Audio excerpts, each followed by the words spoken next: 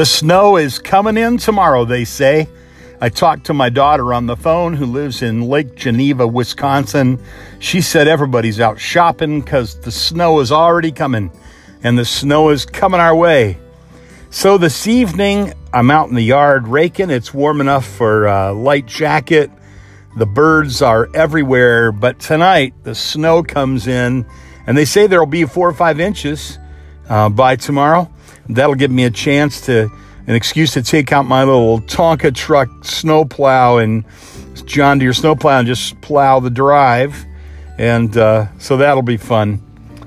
But it's Sunday night on Bittersweet Farm, and what I often do on a Sunday night is I call my parents. We've done this for years. They used to do it. They would call their parents. Everybody's involved in their churches and ministry, and they, that's our life. And so they're catching up on what happened on the Lord's Day. Today, Mom and Dad said for the second week in a row, they've had folks present themselves for salvation and for baptism, and we had a good day at Bethel today. It was a great day. The church is flourishing, growing. There's a great spirit in the church. And so on Sunday night, we catch up.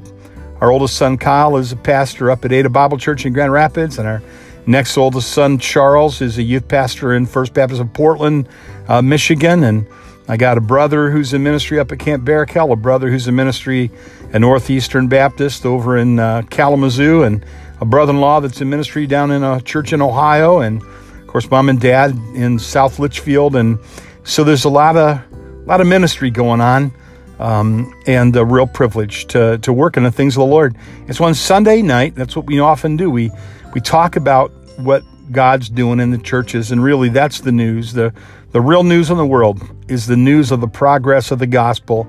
Everything else is secondary to that. The progress of the gospel, that's really the most important thing. That's what God cares about most in the world, is the progress of the gospel, the things of the Lord around the world. That's the news. Well, it's a beautiful day on Bittersweet Farm as always, and the little light in the kitchen is always on.